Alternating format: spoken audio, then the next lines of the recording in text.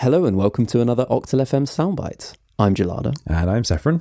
And you have seen the new Neon Genesis Evangelion film. A big moment for you. You were very excited. You wanted to go and actually see it in Japan, didn't you? Yeah, there's a whole story there, so yeah. I'll get to that in a minute.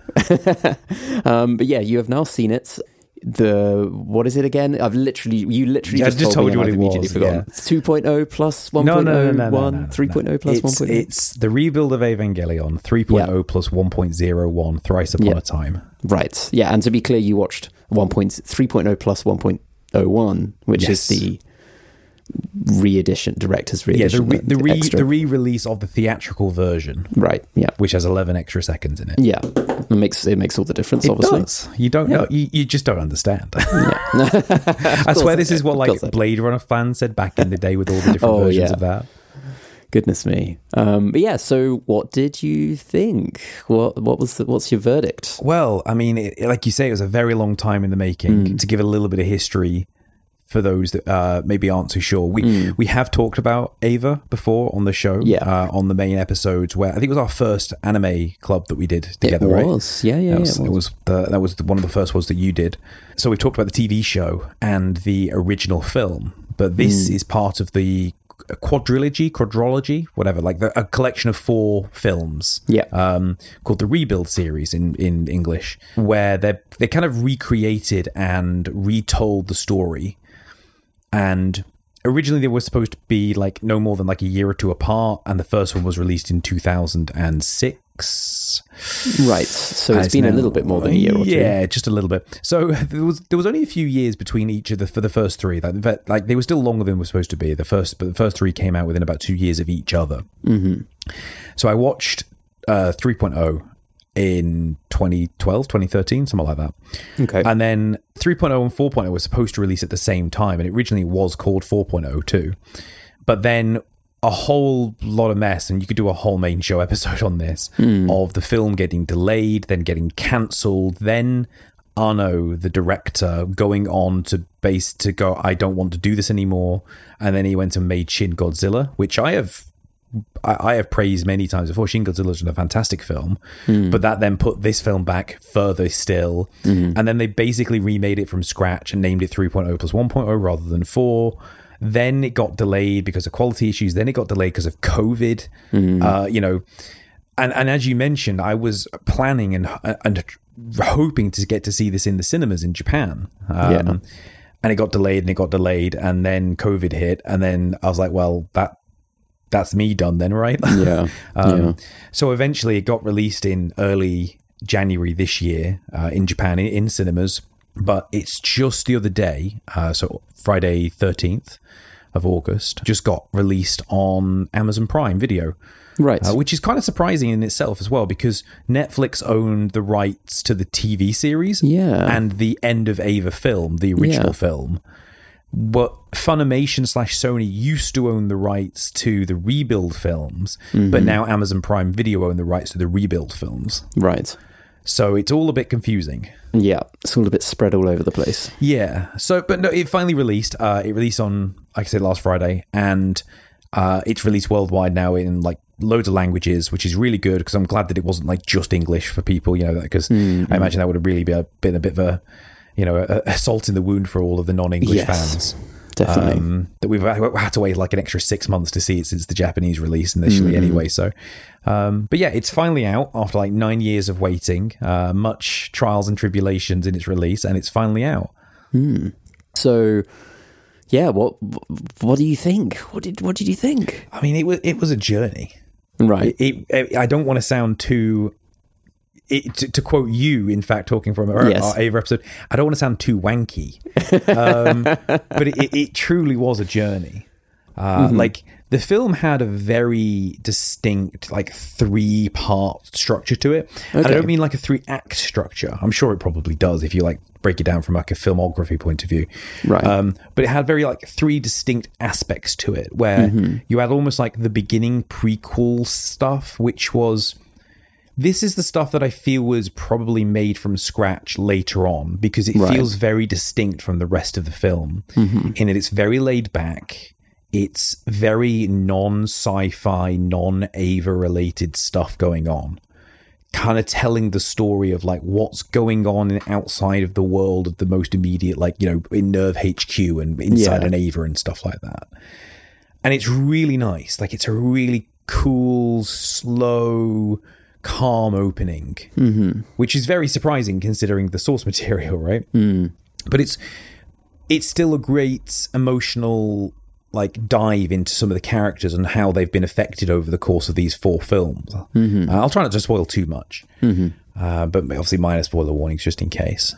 And that's a really lovely start. And then it kind of builds into the middle section where this is clearly how they were trying to try and connect 3 and 4 originally, but then they scrapped it and remade it to make it how it is. So it sort of makes sense that they're still connected, but you can tell that was sort of like a difference in creation process and time, you know, in the timeline. And that very much then takes the time to explain what happened between 2 and 3, which was always a big disconnect because there's 14-year time skip between 2 and 3, and you don't really know what happens between those 2 films. And 3 is a very confusing film and very fast-paced as well. Yeah. So it takes the time. You mean confusing for Ava? Yeah, confusing for Ava, you know, and that's saying something, right? Yeah. Like, I've watched the 3rd film multiple times and it's still kind of hard to understand, like, what is going on. Yeah. Like, who these characters... Well, not who the characters are, but what the characters are doing and why they're doing it and stuff like that. So 3's still not fantastic, even with, like, 4 now available to, like, make some level of relevance to. But it's still a bit of a mess. And then the final section of 3.0 plus 1.0, the 4th film, is almost completely a remake, a retelling of the End of Ava film. Right. Okay. And I was watching, I was like, this is just the End of Evangelion redone. And it's not obvious. It's not like they've kind of copied it beat for beat and just kind of made it nice and new and fresh looking. Yeah. It's its own film. It's still its own thing, and it's got like new bits here and there, and it's got some different things and stuff going on. But the actual the core theme of it, the idea of like the End of Ava, sort of like, you know, looking into what Shinji wants and what he struggles with and stuff like that in that film, in the End of Ava film that you've seen. Yes, it's exactly the same in this, right? And it was wonderful, and they even, like, you know, called back to some elements, and they had like the same shot compositions in some elements where, for example, like Shinji and Asuka on the beach at the end, and there's a section where they're in like a sound room where like they're all talking to each other, like, because it's actually a stage, and it's these wonderful callbacks to the original series whilst also being its own thing, and really putting very much putting a full stop on the series. Okay, and I feel, with a few small exceptions that I don't want to spoil for people, is pretty much as good as we were ever going to get as a proper ending. Okay. Like, so this is it. This is the end. This is the end for sure. So for realsies. Famously, there was an interview done with Anno. I can't remember who did the interview now, but it wasn't so long ago. It was like 2019, and this was sort of like when production was wrapping for the original release of it before COVID hit. And they said, like, you know, do you feel that you were able to tell the story how you wanted to? He's like, yeah, I feel like this is the right ending for it. And they go, okay, and will you miss Ava? It's like, no, I will not miss this series. Because he's so tired of it now. He's been doing this now for like 25 years, you know, a good like third of his life. Yeah. And he's finally glad to put a pin in it. And so this is it. And this is... They really stuck the landing, I feel. Like, they really did put... But in terms of both the ending to the film, as in this as a standalone film, but also as a final, this is the end of Evangelion, like, pardon the pun of the film, with the tagline of the film being bye-bye to all of Evangelion, you know, like saying goodbye to everything. Yeah. So... Very much a final point, and I think they really did manage it with a few small exceptions and caveats. Yeah. Well, good. So that's good. It would be disappointing for the very last thing to also not hit the mark. Yeah. I mean, it's not like they didn't have plenty of time for it. It's a very long film. Yeah. How long is it? 2 hours and 42 minutes. Ooh, okay. It's a long film. No wonder it's, because I was going to say, like, with it sort of being like in 3 parts, you know, or sort of 3 sections, like, is that very distinct, like, sort of, like, is it almost like 3, what would that be? Like, almost like 3 50-minute episodes, OVAs right? or something. Yeah, exactly. It very much feels like that almost as well, with the way in which they're structured too. Like there's even like a prologue, like a 10-minute opening, which is the one that they showed at the like Paris Anime Expo a couple of years ago. Right. Which takes the whole action scene takes place in Paris, which is why I showed they chose to show it then. Yeah.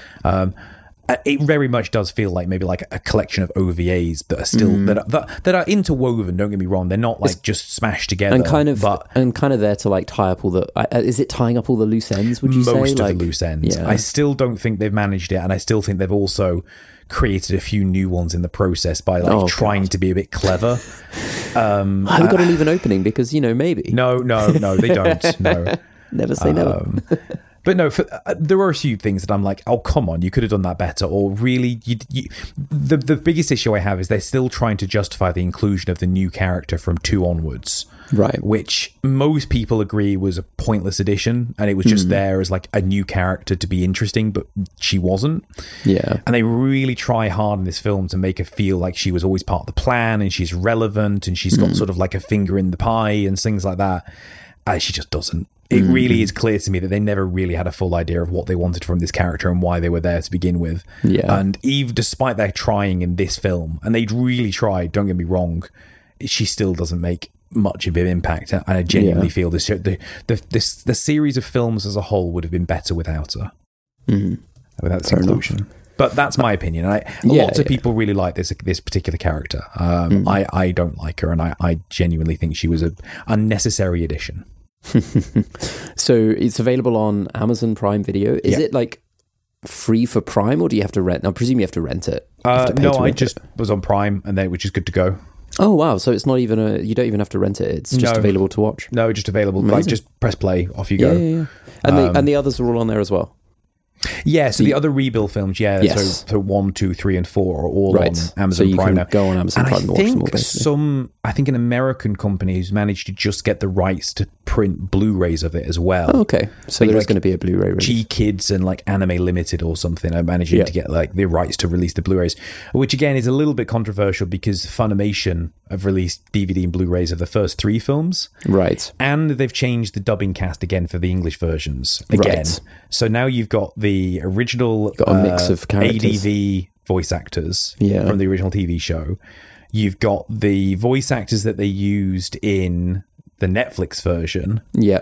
And you've got some slightly different choices in voice actors between the Amazon Prime version and the Funimation version of the Rebuild films. Yeah. The simple solution is just watching Japanese because then it always stays consistent. But bit of a mess when it comes to the localization, but that's the problem with the rights and the rights hell that Ava has gone through. Yeah, absolutely. Well, cool. So definitely one to watch and easy to watch if you have Amazon Prime. Yeah, definitely. I mean, you don't need to have seen the other 3 films. In fairness, it's pretty standalone. And there's going to be things that don't make any sense, without seeing them. But you can still watch it and enjoy it if you're keen. That's the same as watching Ava in general. Like, it doesn't matter how much of it you've seen. There's going to be bits that don't make sense. Like, I don't get it, and you're going to fall down the rabbit hole of going on to like Ava Geeks and Ava Wiki and the Reddit and stuff like that. And like trying to understand every and then every single link creates 2 more links as you further fall down the rabbit. Yeah, it will be like that for you. And even then, you still don't really know. Yeah, and then you're like, Seth, what does this mean? Wait, hang on a second. But no, it's 100% worth it. If you even have a cursory interest in Evangelion, then this is definitely something to set some time aside to watch. It's going on my list. Ever-growing.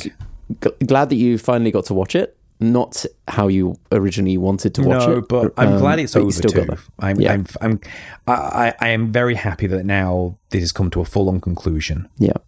Nice. Well, thank you for giving us your thoughts. It was interesting to hear them, and I'm definitely gonna put it on the list to watch myself. And in the meantime, I've been Gelada, and I've been Saffron, and catch us again for another Octal FM soundbite very soon.